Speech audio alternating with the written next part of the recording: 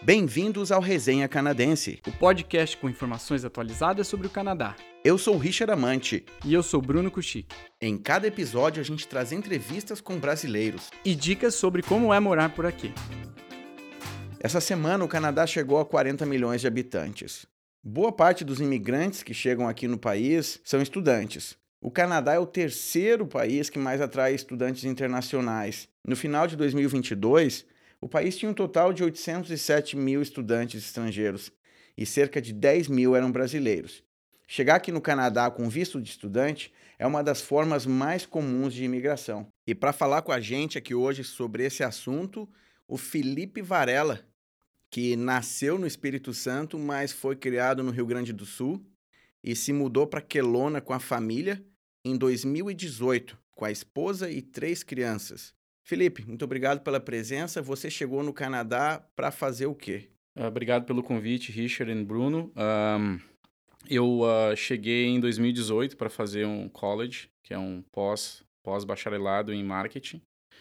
E era um curso de 2 anos. Acabei concluindo o curso em 2 anos e 8 meses. E esse foi o principal motivo que me trouxe para cá, que me ajudou na imigração, né, para cá.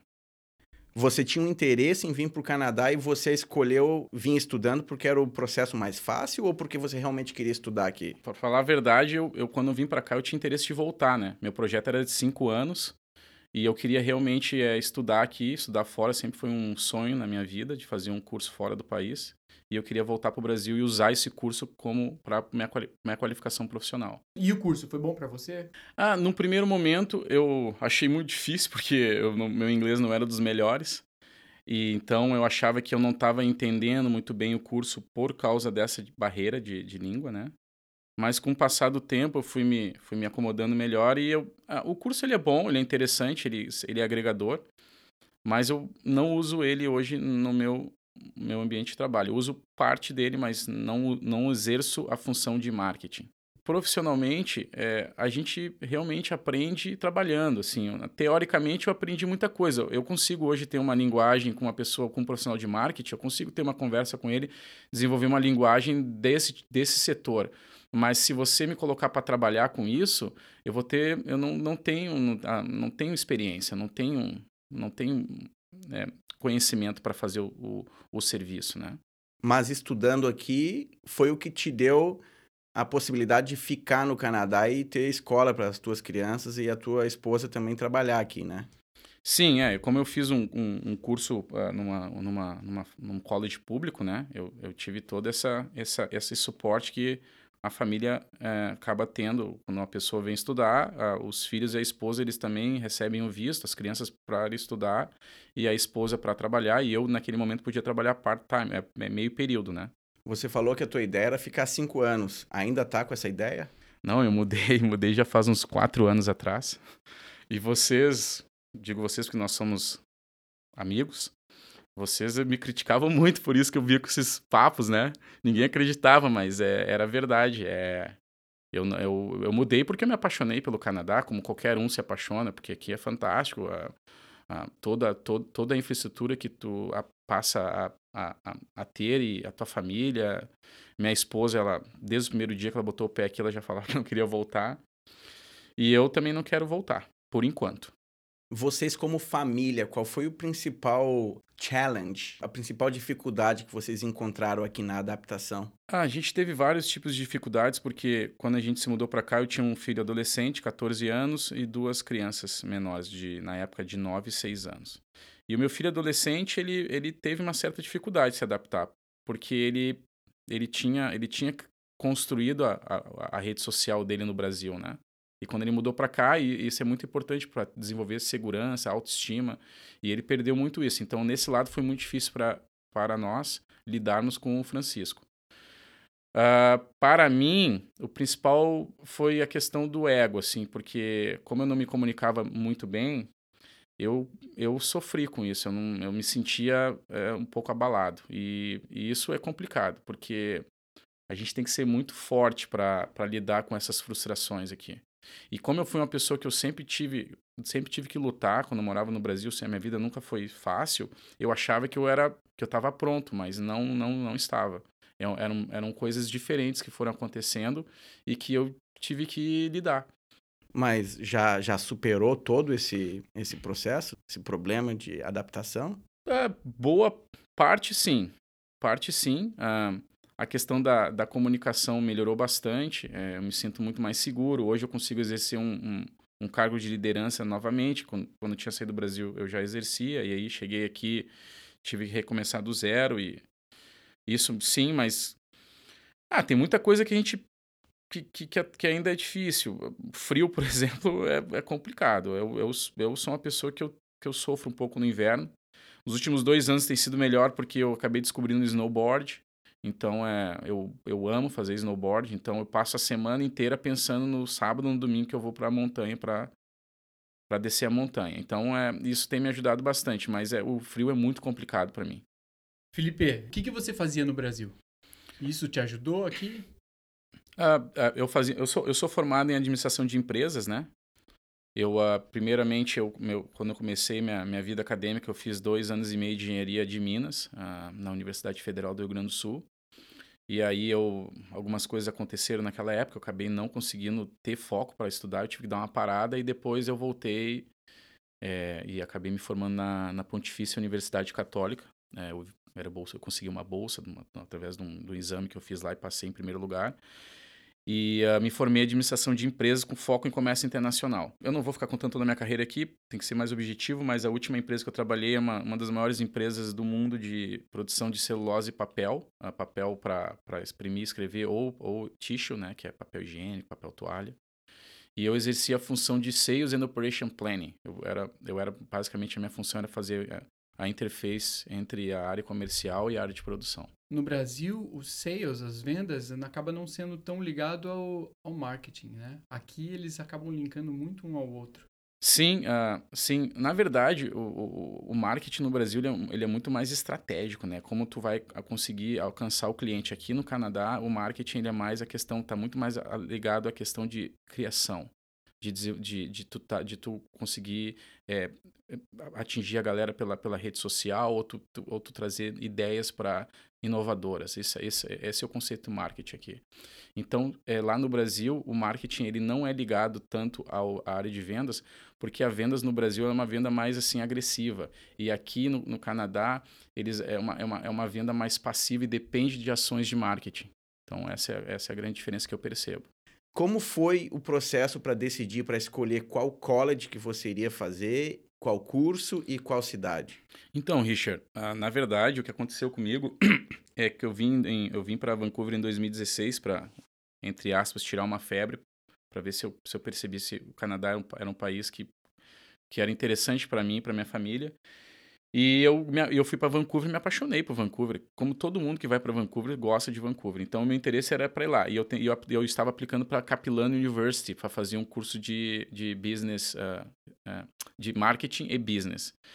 Só que a Capilano, eles, no meu período fui aplicar lá, eles acabaram mudando o score do nível de inglês. E aí eles não aceitaram meu score. E aí eu acabei achando aqui o Okanagan College em Kelowna. Sorte. E é isso aí, por isso que eu vim pra cá. Sorte por quê? Porque Kelowna, ela e eu, a gente se completa. Eu sou uma pessoa que eu tenho um lado urbano muito forte e eu tenho um lado natureza muito forte também. Quando eu morava no Rio Grande do Sul me complementava pro lado urbano e quando eu precisava do lado natureza eu ia pra Santa Catarina, que é do lado. Tava sempre em Santa Catarina. Todo verão, inverno, tava sempre lá. E Kelowna me proporciona as duas coisas ao mesmo tempo. Então é por isso que eu me apaixonei por aqui. Mas como é que você achou o Canadian College? Foi você mesmo procurando no Google ou você fez através de uma empresa para fazer pesquisa?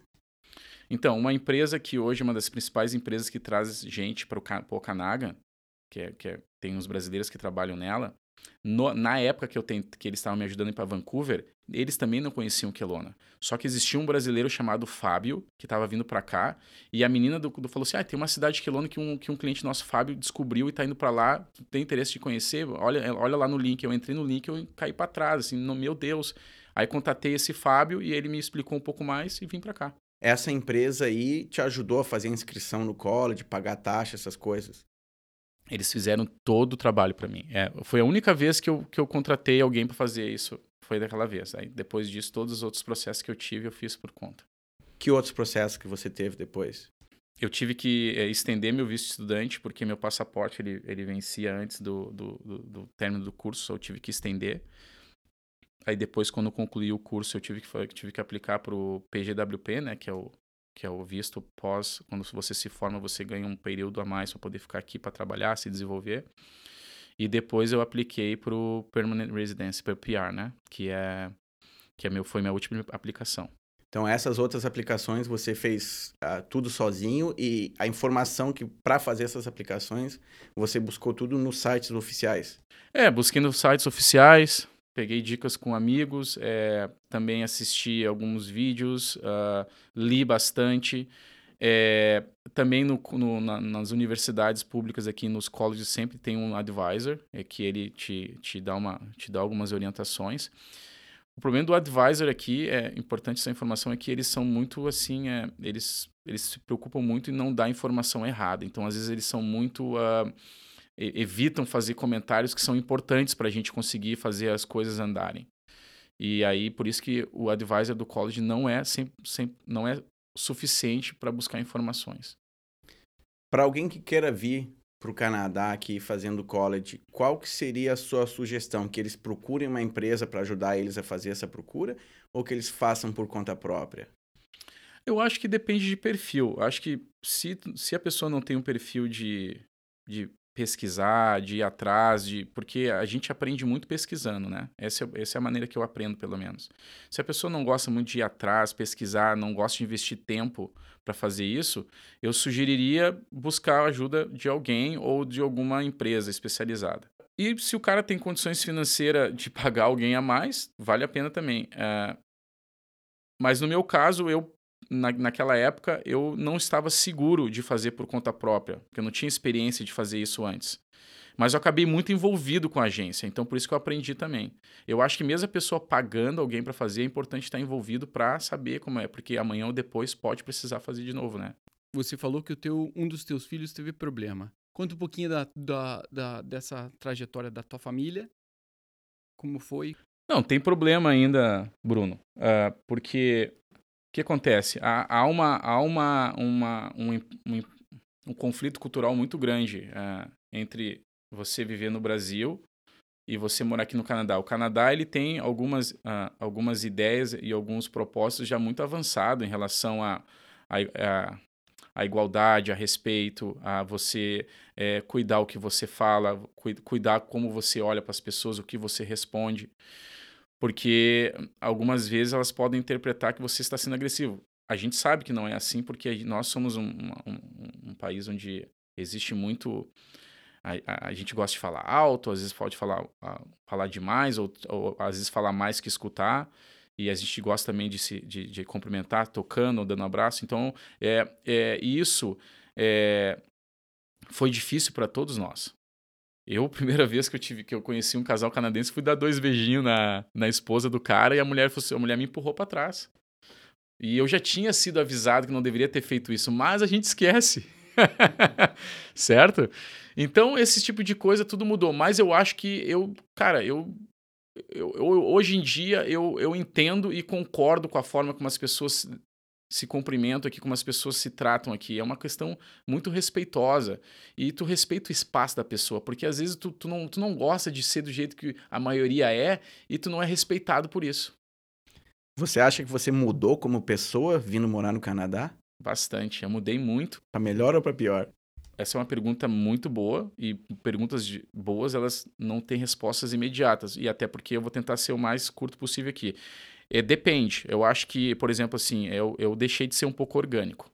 E quando deixa de ser orgânico, isso te machuca. Orgânico em que sentido? Relacionamento social, às vezes você confunde relacionamento social com amizade de verdade. E o amigo de verdade é aquele que aceita do jeito que você é.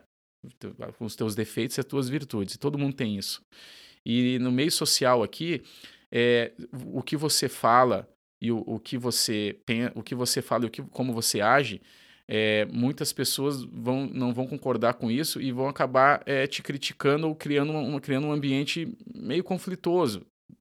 E eu, como sou um cara gosto de falar o que eu penso, eu estou evitando fazer isso um pouco de um tempo para cá, mas isso não é bom para mim, porque eu acabo me manipulando, eu não tenho sido quem sou eu de verdade na minha vida social. Mas, por outro lado, isso é bom, porque a gente tem que evoluir, a gente tem que aprender a se comportar melhor, a tentar pensar 10 vezes antes de falar, e antes de agir também, e eu acho que isso é um lado bom, mas o lado ruim é que eu acabo eu era um cara que eu tinha uma vida social bem assim, mais agitada no Brasil, e aqui eu reduzi bastante. Mas é bom.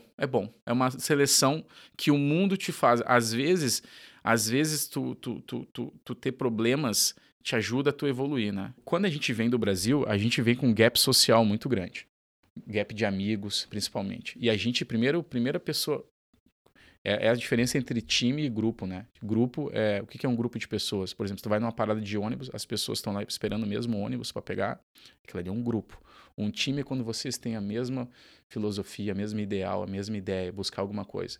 Então, quando a gente chega aqui, conhece brasileiros, a gente é um grupo. Por quê? Porque a gente fala a mesma língua, a gente vem do mesmo país. Isso não significa que essas pessoas são tuas amigas. E tu acha que são, e tu começa a te soltar, falar o que tu pensa, o que tu quer, e isso aí, com o tempo, tu percebe que foi um erro que tu cometeu. A gente tem que saber entender, tomar cuidado quando vem para cá, de não se entregar emocionalmente, não se entregar intimamente para qualquer um, porque isso pode fazer você sofrer. E porque você tá sensível, né? Você tá num país novo, tá emocionalmente aberto, né? Exatamente. Falasse tudo agora. A gente tá com as nossas emoções um pouco abalada, confiança um pouco abalada. E nisso, eu sou um pouco forte nisso. Acho que a minha esposa e meus filhos eles sofreram um pouco mais. Eu sou forte porque eu já tinha essa consciência antes de vir para cá de que é amigo de verdade, porque como eu me tornei um pai muito cedo, com 22 anos de idade, meus amigos, as pessoas que eu achava que eram meus amigos se afastaram de mim. E eu aprendi cedo o que era amizade e que não era. Então isso eu tive um pouco, eu sei lidar com isso e eu estou bem com isso. Se você tivesse que organizar a sua vinda para o Canadá hoje, você faria alguma coisa diferente do que você fez? Sim, faria muitas coisas diferentes. Eu acho que eu investiria mais tempo estudando inglês antes de vir para cá. Eu acho que esse é o grande... Eu acho que seria a grande dica para todo mundo que tem interesse em vir para cá. Cada 5 minutos por dia que você investir em estudar inglês vai fazer uma diferença muito grande aqui. Eu acho que eu acabei no último ano, antes de vir para cá, eu dei uma desacelerada no meu estudo de inglês. Me arrependi. Acho que eu faria isso. Segundo, eu tentaria buscar mais informações de como funcionam as coisas, para a gente não chegar aqui e ter que aprender aqui algumas coisas. Como eu acabei de falar, cumprimentar a pessoa da maneira errada, ou como no restaurante fazer um pedido. Eu acho que vale a pena estudar mais. Na época que a gente veio para cá, não tinha um podcast como esse aqui para dar essas dicas pra gente. É verdade. Esse podcast aqui com certeza vai dar muito suporte para muita gente. Então tá, muito obrigado, Felipe, pela presença aqui. Contem comigo quando precisar, estaremos de volta aí. Um abraço, meus amigos. Esse é o Resenha Canadense. Não esqueça de dar um like e de seguir a gente na sua plataforma favorita de podcast e nas redes sociais. O nosso site é resenha.ca e no Instagram, @resenhacanadense. E o e-mail é resenhacanadense@gmail.com. Tem perguntas, comentários ou dicas de assuntos pra gente abordar? Manda um e-mail, comenta no Instagram ou manda um DM pra gente. Até a próxima. Até!